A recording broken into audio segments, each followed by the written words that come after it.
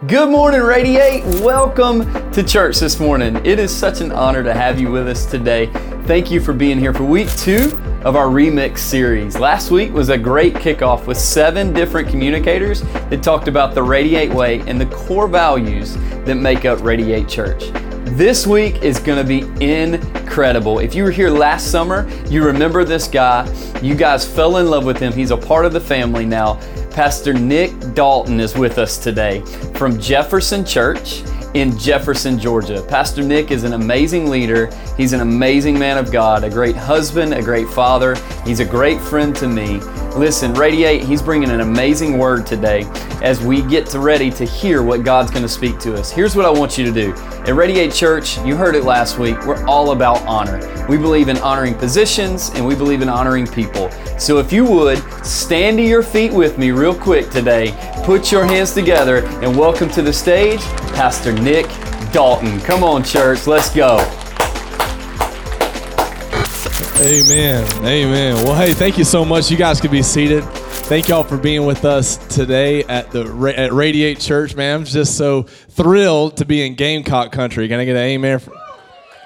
I'm not that thrilled. That was a lie. First lie from stage. I want to tell you how much I love Pastor Brandon Goff and his wife, Megan. Love them so much. Very thankful for this opportunity that they gave me to be here today and just to preach God's word. I would love to say that I get here on some merit, that maybe I'm like this great, world-renowned, awesome speaker, leader like he said I was on video, but really I'm just here because I'm Pastor Brandon's friend, just so y'all know that.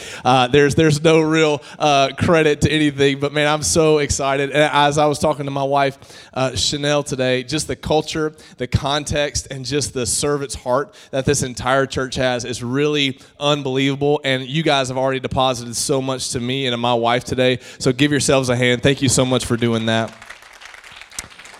And let's give Jesus a hand. Come on, somebody. Let's give Jesus a hand. Amen.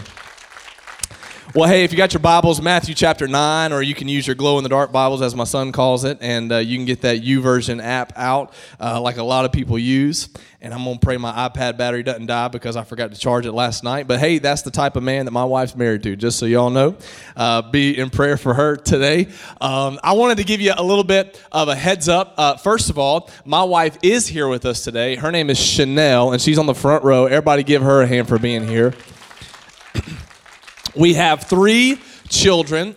We have Brooklyn, who is 9, and she is Daddy's favorite. Don't tell anybody, but she is one of my favorite kids in the whole world. That's how I use that, not my favorite child. What kind of dad do you think I am? No, she's one of my favorite kids in the whole world. Then I have Judah, who is 5, and Houston, who is 2. Houston is here with us today, getting God's word at Radiate Kids, and so we're just so thankful for that. Today, I wanted to start off in Matthew chapter 9, but I want to just kind of preface what we're going to do today. The Lord kind of gave me 3 sermons that I'm going to pack into one. And most people say, oh, great, we're going to be here all day. What that means is the louder you are, the more hand claps I get, the more amens I get, the shorter it's going to be. Can I get an amen? And hand clap.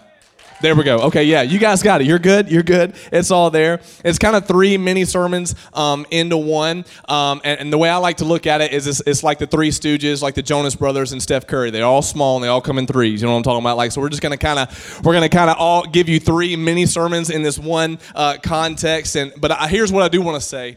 One of these 3 points or one of these 3 sermons is for you today. Like, I need you to see that. I need you to see that you're not here just because it's a Sunday and just because it's what you do. And thank God you saved us from dying from fireworks. Thank you, Jesus, and all that kind of stuff. But you're here because God has a specific word for you. I need you to see that. I need you to internalize this. Don't let this be superficial. Don't let it be on the outside. It's for somebody else. This message is for you. Look at your neighbor and say, it's for you. And then look at yourself and say, I don't know how you look at yourself, but point to yourself and say, it's for me. Because this message, one of these 3 points, it hits somebody today. Hopefully it hits you square in the face, just crosshairs right there, and just the Holy Spirit just messes you up today in the best way possible. But more than anything, what I want to do is I want to give you hope. I want to give you hope because that's what Jesus does. That's what he did when he came to this earth. And that's why I love that song they sang at the very end. How many of y'all love Minnie Whitney Houston on stage this morning? Wasn't she great?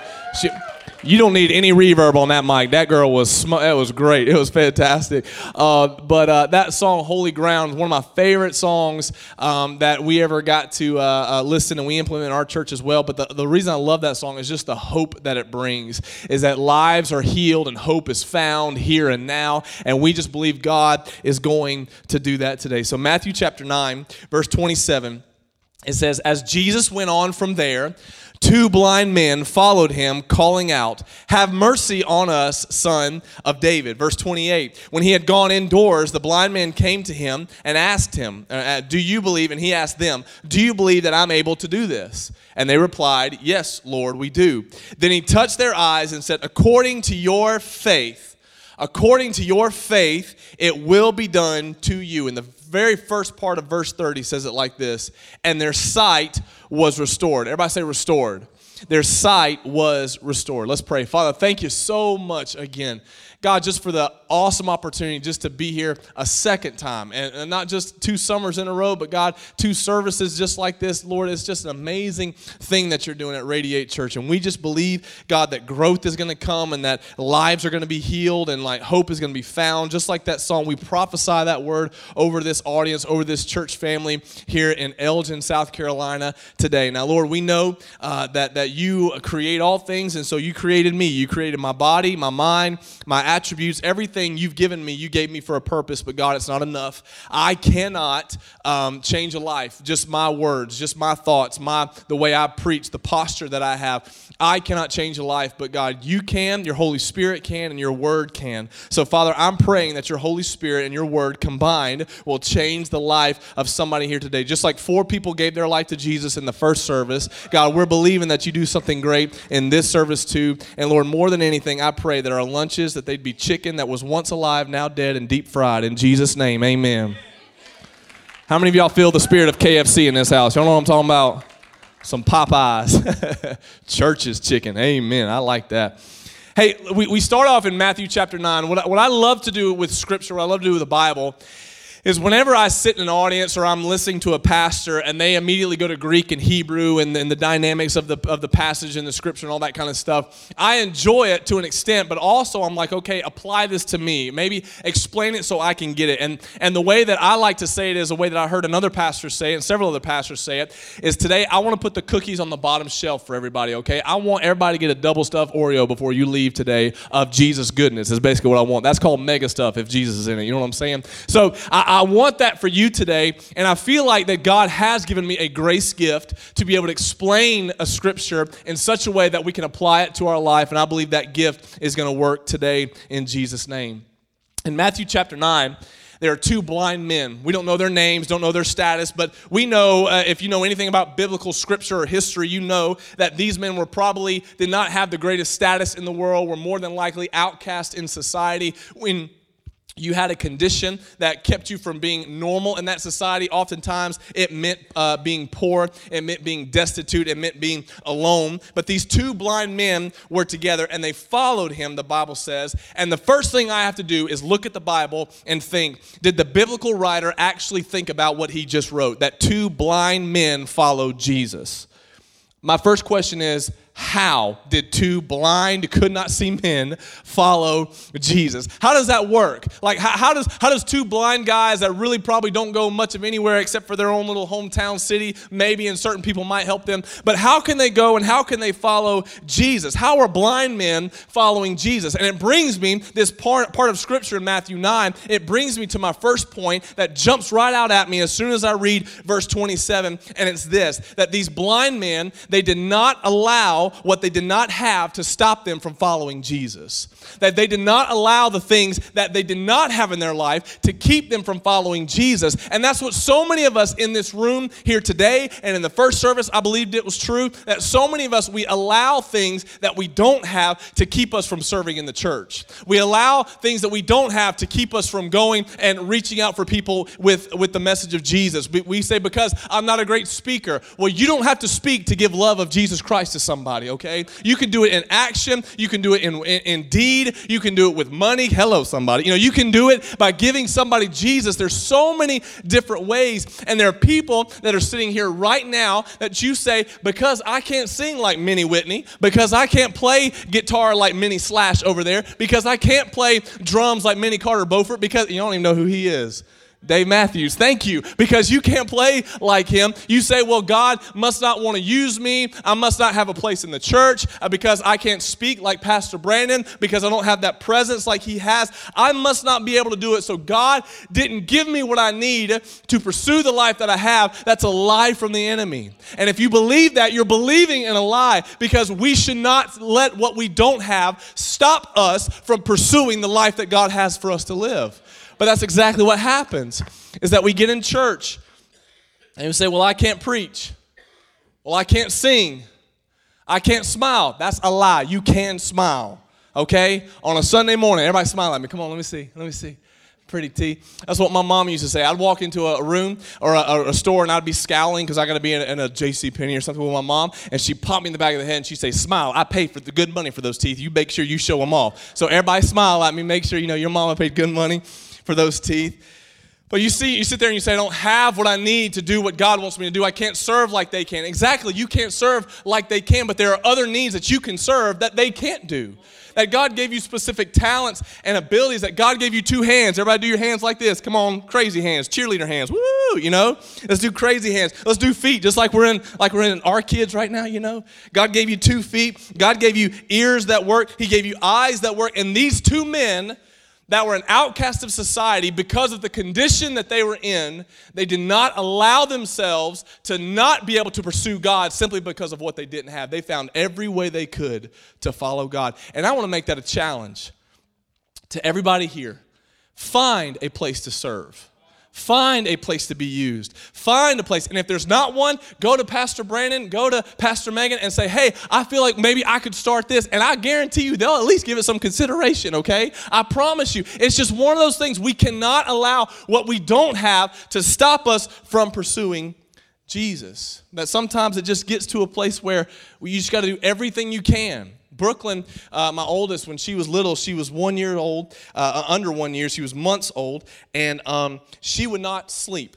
We had a medical doctor. He was not a child psychologist or a therapist or anything like that, but when he looked at the situation we were dealing with Brooklyn, how she was like just headstrong. You can't really say stubborn because it would like squash their personality, but she was headstrong, let's put it that way. The doctor, when he saw what we were dealing with, a medical doctor went, ooh, like that, because she wouldn't sleep. My wife was a nurse at the time at labor and delivery floor at St. Mary's, and babies were her life, and so she worked night shifts. So when she was awake at night, the baby was awake at night. Brooklyn was awake, and then she'd sleep in the day, so Brooklyn would sleep during the day. And when she came out of the womb, that's exactly the same cycle that happened. So she was sleeping in the day, and she was awake at night. Come on, parents, you know what I'm talking about, right? She was like that all the time, and it was a very, very bad case. She would cry in the crib, she'd cry in the bed, she'd cry if you get her up, she'd cry all the time, just screaming until you walked outside. When you walked outside, all of a sudden she stopped screaming, started looking around, she'd get peaceful, and she'd go to sleep eventually. I cannot tell you how many times I was awake at 3 o'clock in the morning sitting on my porch in my rocking chair with my daughter thinking, if somebody gonna come kill me, God, just take us both. That's what I'm thinking in the midst of all that. But I did everything I could just to get my daughter to sleep. Can I tell you something? Do everything you can to fulfill the purpose-filled life that God has for you. Don't sit in the cheap seats, everybody. Don't just sit so that you can warm up a pew or warm up a chair and just get some free stuff from Listen, I'm telling you, do whatever you can do to get to God. And the question is, where are you on that scale? Are you serving or are you sitting? Are you a contributor or are you a consumer? Which one are you?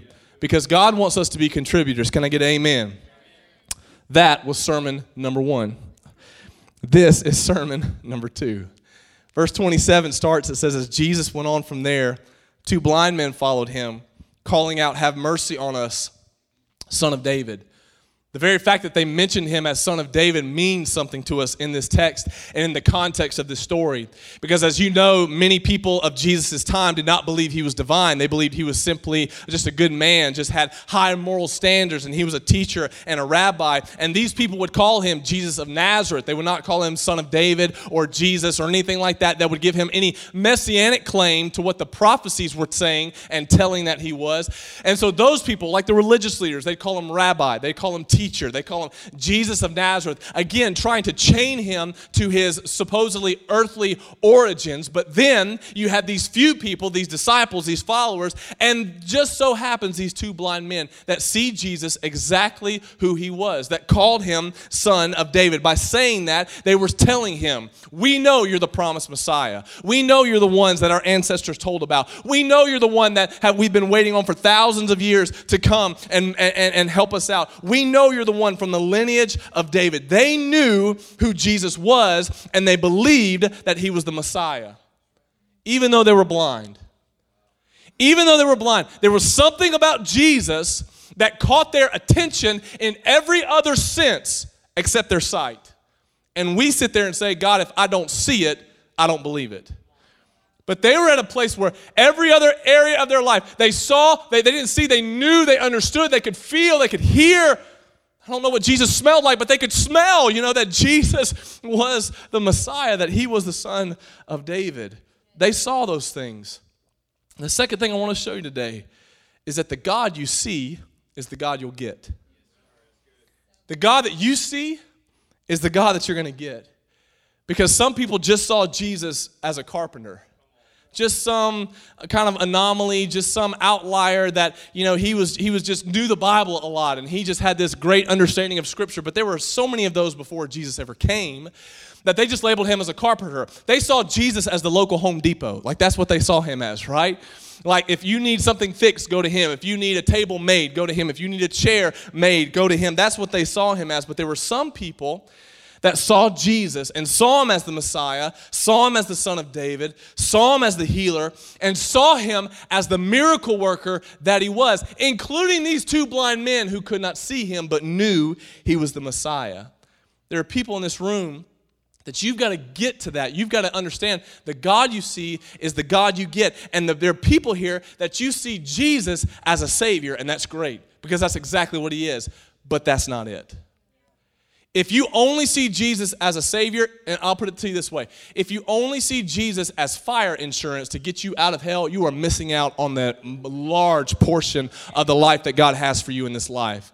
I'm telling you that when you see Jesus not only as Savior, and that's the biggest miracle of all. Let me tell you, if God didn't do one more thing for you, the fact that he sent Jesus and that you can receive him by faith and not have to live eternity in hell, that's enough. But that's not the God I serve. I serve the God of more than enough. That he gives you more than you deserve and more grace poured on us every single day. Mercies are new every single morning, the Bible says. That's the God that we serve, and that's the God that I serve. But some people only see him as Savior, only call out to him as Savior, and that's as far as they'll go. They're missing out on so much because the Bible says he's a provider. The Bible says he provides things you don't even know you needed. That you're going to go your whole life and never even think to thank God, even though God gave it to you, because he's your provider, and that's just what he does. The Bible says he's not only a Savior, not only a provider, but he's a healer. That's what my Bible says that. Because did you know that all throughout Scripture, and I don't have time to unpack this fully, but all throughout Scripture, wherever it's mentioned in salvation, if salvation is mentioned in the verse, very, very commonly, healing is mentioned in the next sentence. Because when Jesus died for your sins, he didn't just die to save you from your sins, he died to heal you from your diseases. Hence the verse, by your stripes you are healed. By his stripes you're healed. Psalms 103, it says, forget not the Lord and all his benefits, who saves you from your sins and heals you of your diseases. I love the Message version. It says, it saves you from your sins, every single one. I need that. Like, I need to know that no matter what I've done, God has forgiven me. It's okay. Condemnation is gone. Satan, get behind me. But I also need to know that, because in the Message it then continues, and it says, he heals you from all your diseases, every single one. That he's a healer, everybody. That he's a way maker, miracle worker. You know, like that song, Light in the Darkness, I do who you. Y'all don't get that in South Carolina. Okay, we get that in Georgia. But then it says he's our rock. Isaiah speaks of that. He says he's the rock of our salvation. He's the rock of everything that we stand on, and everything else is just not even capable of containing what we need to be in our life and where we need to stand. But you see, we can be in the same church, the same building, listening to the same pastor, talking about the same God, and get two completely different twists on the story. Because the God you see is the God that you get. My wife, beautiful Chanel, everybody sees her and they say, oh, well, she's chic. You know, she cute. What's up, girl? You cute. You know, like, don't say it to my wife. I get upset. But she'd say, oh, man, she's pretty and all this kind of stuff. I see her as something different. I see her as a mom. I see her as a hot mom. Come on, somebody. Okay. She's this beautiful, beautiful girl that is this amazing mother, amazing person, amazing a spiritual leader in our church and to the ladies in our community. I mean, that's what I see her as. And if I see her that way, then that explains the relationship that I have with her. But you see her differently. Because the way you see God determines what you're going to get out of God. It determines how you believe in God.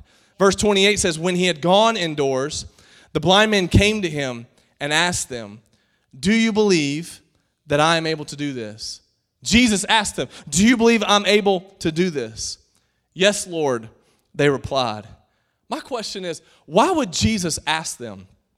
These are two blind men going out of their way to follow Jesus. The next step in that equation is they want a healing. Why would Jesus go to the step? Why would he ask us? Everything in Scripture is there on purpose. So I'm just saying this isn't just there because they're trying to add to the story. There's a reason that Jesus asked this specific question, and it was recorded to us, and we're reading it today. Why did Jesus say, do you believe I'm able to do this? This is what I think.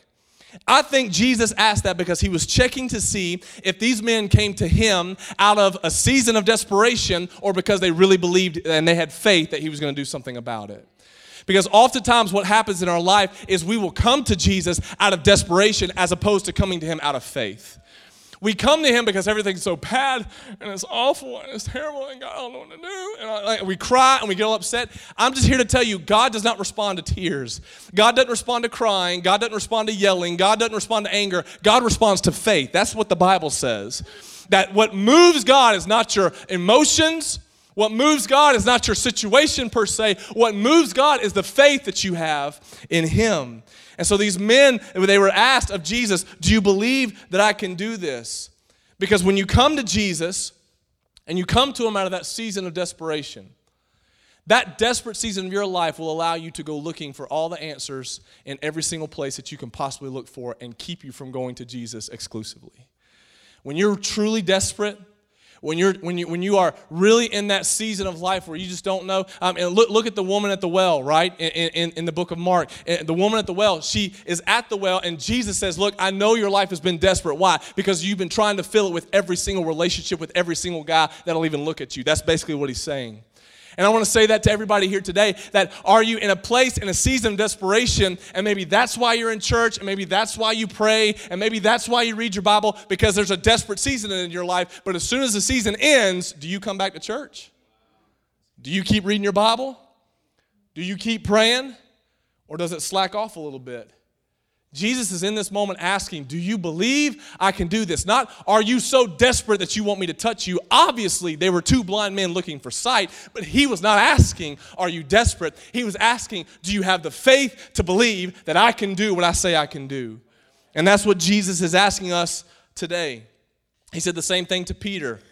After the crucifixion, Peter, in a moment, in a season of desperation and confusion in his life, he goes back to doing what he used to do, and that's exactly what some of us do.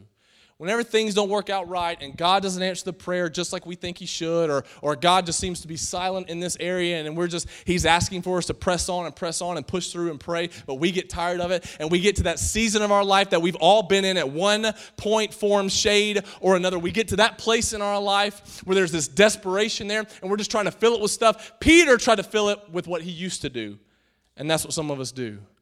We relapse, not into drugs, but maybe back into old addictions. We relapse into old ways of thinking. I'm not good enough. We relapse into things like, well, maybe he left because maybe I really am exactly what he said I was. Or maybe she really left because I'm exactly what she... We relapse into this way, and that's exactly what Peter did. But what did Jesus do? Jesus sat on the beach with him and gave him the modern-day Chick-fil-A is basically what he did. He's sitting there giving him Chick-fil-A, but it's fish. But he gave him Chick-fil-A, and he's sitting there, and he's telling him, look, do you love me? Yes, Jesus, you know I love you, then feed my sheep. Do you love me? Yes, Jesus, I love you, then feed my sheep. Do you love me? Yes, Jesus, I love you, then feed my sheep. Out of that moment of desperation, he spoke purpose into Peter's life. But it was all because Peter had the faith to know who Jesus was. And he spoke that, and he saw that, and received that. So the Bible says that these two blind men, they replied, yes, Lord, we believe that you can. Verse 29, and Jesus touched their eyes and said, according to your faith, or as a consequence of your faith. How many of you know everything has consequences, including good things? I want to be a part of the good consequences of life. You know what I'm talking about? Like, I want to be a part of the faithful few that get the faithful consequences of life. And the Bible says that according to your faith, or as a consequence of your faith, it will be done to you. Why did it happen for these two men? Number one, because they saw Jesus the right way. They saw him as God, the Son of God, the Messiah, the Savior, the healer, the waymaker, the rock. They saw him the right way. That's the first reason. The second reason this happened is because they came out of a feeling of faith, not desperation. They came out of a place of, God, I know you can, I believe you can, and I want to see you do it. But here's the scary thing about it. It says, according to your faith, it will be done. If they were to come to him out of desperation, or if they were to come to him as Jesus of Nazareth instead of Jesus, the Son of God, they would have walked and lived their entire life with blindness when God intended to heal them. And there's people in this room right now that God wants to do something great for you in your life, maybe a physical healing, maybe spiritual, maybe mental, maybe financially or relationally. God wants to heal you in your life. The question is, how do you see God? And are you coming to him out of faith or desperation? Because God responds to faith, not desperation, not emotions.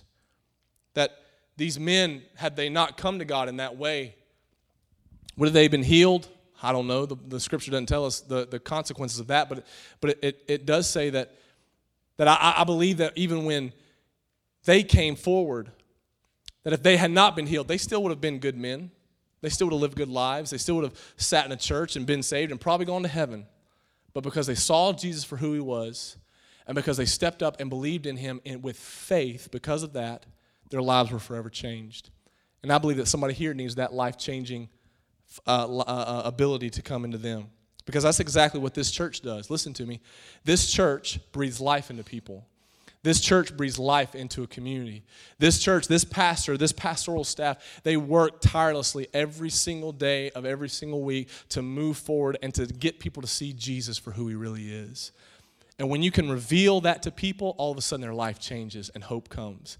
And when you can reveal, hey, it's not about desperation, it's not about tears, it's not about anger, it's not about emotions, it's about the faith that you have in your life. When you begin teaching that and seeing that in your life, that through the word of the speaker on this stage and through this pastor and through this church, that you're giving this community life that Jesus talked about in John 10:10, life to the full, life to the extreme, that a lot of people are not living. Maybe even they're here today not living that life. That this church does that. The life that God requires for us to live is a faith-filled life. A faith-filled life. Pastor Chris, you can come. That believing God for the impossible is what he's really asking you. When was the last time, look at me everybody, when was the last time you asked God for the impossible? When was the last time you dreamed something that you knew you couldn't do and then you just asked God about it? It says in Hebrews, it says that without faith, it's impossible to please God. Then it says in the book of James, I love James. James is my favorite book in the Bible. It's like the meat and potatoes of the Word of God. He says, if you pray a prayer without faith, why would you expect for the prayer to be answered? That it's not prayers that get answered. Listen to me. It's faith-filled prayers that get answered. So maybe you've been praying for so long, maybe you've been questioning for so long, God, why is this not happening? Well, maybe it's because you don't see Jesus for who he really is. And maybe it's because there's not faith coming from the inside. I'll prove it to you. That in the book of Mark chapter 5, there's a woman with the issue of blood. And she comes to Jesus and she says, Jesus, I need you to do this for me. I need you to help me. And she's making her way through the crowd, and she has faith in believing that God can heal her, and all she has to do is touch him. When there's hundreds, maybe thousands of people just trying to get a touch of Jesus. And so she touches him, she's healed, and Jesus says, wait a minute, somebody touched me and power left. Something happened, something moved, something felt different. And the disciples said, wait a minute, everybody's touching you, Jesus. What do you mean somebody touched you? He said, yeah, but this felt different. Why? Because faith feels different. It feels different. I'm telling you right now, as a 32-year-old minister of the gospel, being in the ministry for 10 years, I can tell you a prayer that is prayed and a prayer that is prayed in faith, it's different. A person that just worships and a person that worships in faith, it's different. A person that praises God and a person that praises in faith, it's different. It feels different. A faith-filled life is different. And that's what Jesus sees, and that's what he saw in these two blind men. That was sermon number 2. The last sermon is the shortest of the 3. Somebody say amen. Why did the writer, in the first part of verse 30, he touched them, and he said this, and it said, and their sight was restored. Their sight was restored. Why would the writer put that there? Again, I believe the Bible's there for a reason. Everything's there. Why would it say restored? Because if you think about it, restored has a meaning or a reference of having something before and it was taken away. So why would the Bible say their sight was restored? I think it's because at one time in their life, they had sight. They could see. All throughout Scripture, Mark chapter 10, Jesus healed, didn't restore, healed blind Bartimaeus. Mark chapter 5, the woman with the issue of blood, Jesus made her whole. Didn't restore, he made her whole. But in this instance, he restores. Jesus restored. I think it's because they could see at one time, but something took their sight from them. And I think of all 3 sermonettes, I think this is the one that kind of catches everybody in the crosshairs. Because we all go through life, and life beats us down, and life hits us, and things happen, and you just lose your sight. You lose that vision. You lose that purpose. You lose that drive. You lose those things that you used to have in your life. And in previous seasons of your life, you believed God for certain things and knew he was going to do it. But then time passed, and age came. Relationships came and gone, and maybe the business didn't work out, the divorce happened, and now all of a sudden you've been blinded from what God really wants you to see, from what God really wants you to be, and the life he really wants you to live in your life. Listen to me. You can be following Jesus and still be blind. That's what Matthew 9 just taught us. These 2 blind men following Jesus. Had faith, had trust, had hope, going to heaven, but they were blind. You could be sitting in this audience right now and be blind from what God really wants you to see. You can be serving on the stage, serving in kids, serving back. You can be anywhere and be blind from the life that God wants you to have. So what's caused the blindness in your life? What's caused it? What's caused you to not see Jesus for who he really is? What's caused you to not pray those faith-filled prayers anymore? I think it's one of 2 things. Blindness comes from injury or disease. Injury or disease. Injury being something happened to you that took your sight from you. Somebody hurts you and there's bitterness, and I'm telling you right now, bitterness will blind you faster than anything else. There's stress in your life, and stress and anxiety will blind you from the purpose of God more than anything else. I really believe stress and anxiety will leak the faith out of you because you're so focused on that you cease to focus on the faith-filled scriptures that God's given us and the word that he's given us that's true. So it's an injury that's happened to you maybe, but I also think there's people in here, it's the disease that's allowed you to lose your sight, and that disease is sin. You gave your life to Jesus, you surrendered your life to him, or maybe you're here for the first time and you've never given your life to Jesus. Sin blinds us from what God has for us in our life. It literally separates us from what God has for us. That one time that addiction was gone and it was under control and it was in the claws and it was over and done with, but now it's starting to creep back up. And now it's starting to kind of show up its nasty head all over again. My question is, what's blinded you today? Could you bow your heads and close your eyes just for a moment?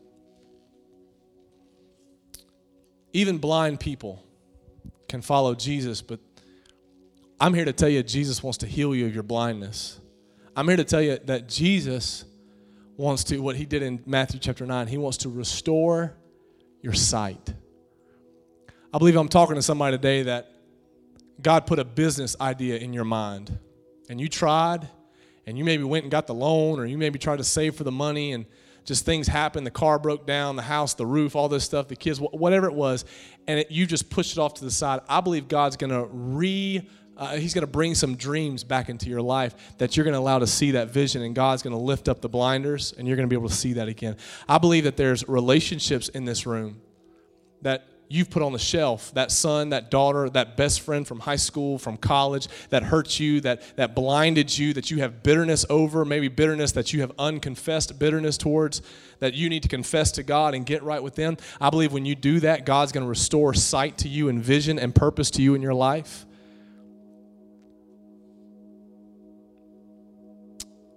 So I wonder who today needs their sight restored. Who today needs a fresh vision and a fresh purpose and a fresh understanding, because either injury's taken it from you or the disease of sin has taken it from you. We're all on a level playing field today. Nobody is better than anybody else. Nobody's got it all figured out. Even the ones on this stage, we're all just on the same playing field right now. We all need something. But maybe you're here today and you say, Pastor Nick, I need to give my life to Jesus. For me to see, I need for Jesus to restore my sight. I need to be able to see Jesus for who he really is, that he's the Son of God, and I have faith to believe that he can heal me and he could save me.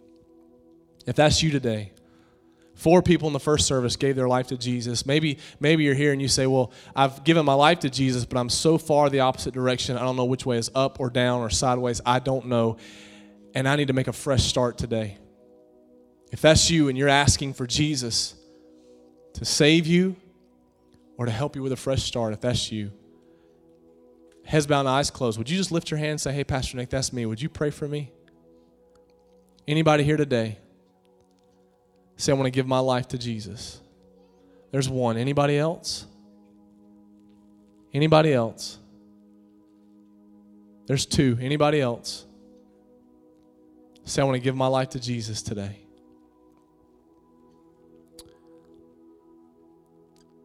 The Bible says to confess with your mouth and believe in your heart that Jesus Christ is Lord, and you will be saved. It's a matter of faith and belief in who Jesus is, that he is the Son of God. And so I'm going to ask you to repeat a prayer after me. This prayer just merely helps you. It points you in the direction towards Jesus. This prayer does not save you. The faith that Jesus has given you by grace through faith, you've been saved today. To confess with your mouth and believe in your heart. But you're not going to do it alone. If you raise your hand, if you were one of those 2 that raised your hand today, you're not going to do it alone. Your whole church family is going to repeat this prayer with you today, and that's just a sign of us coming together as a family. So audience, would you repeat this prayer after me? As those that raise their hand, repeat it and believe with everything they have. Say, Dear Jesus, thank you for loving me. Thank you for dying on the cross for my sins, my mistakes, and my mess-ups. Say, God, I know that I'm a bad person, and I've done bad things. But right now, none of that matters, because I'm giving my present to you, I'm giving my past to you, and I'm giving my future to you right now in the name of Jesus. Save me. Make me whole. Forgive me my sins. I surrender my life to you. In Jesus' name. Now, Father, I pray for the ones that, God, they just need sight restored. They've been following, but God, they need a purpose. They need a change. They need energy. They need, God, just a restart and a reset in their life. Would you just allow the vision to come back to them? Would you just restore their sight? David says, restore to me the joy of my salvation. You'd restore that dream. You'd restore that calling, or that burden that they had. You'd restore the good things that you want for their life so that they can live a life for you. Thank you for all that you've done. In Jesus' name, amen.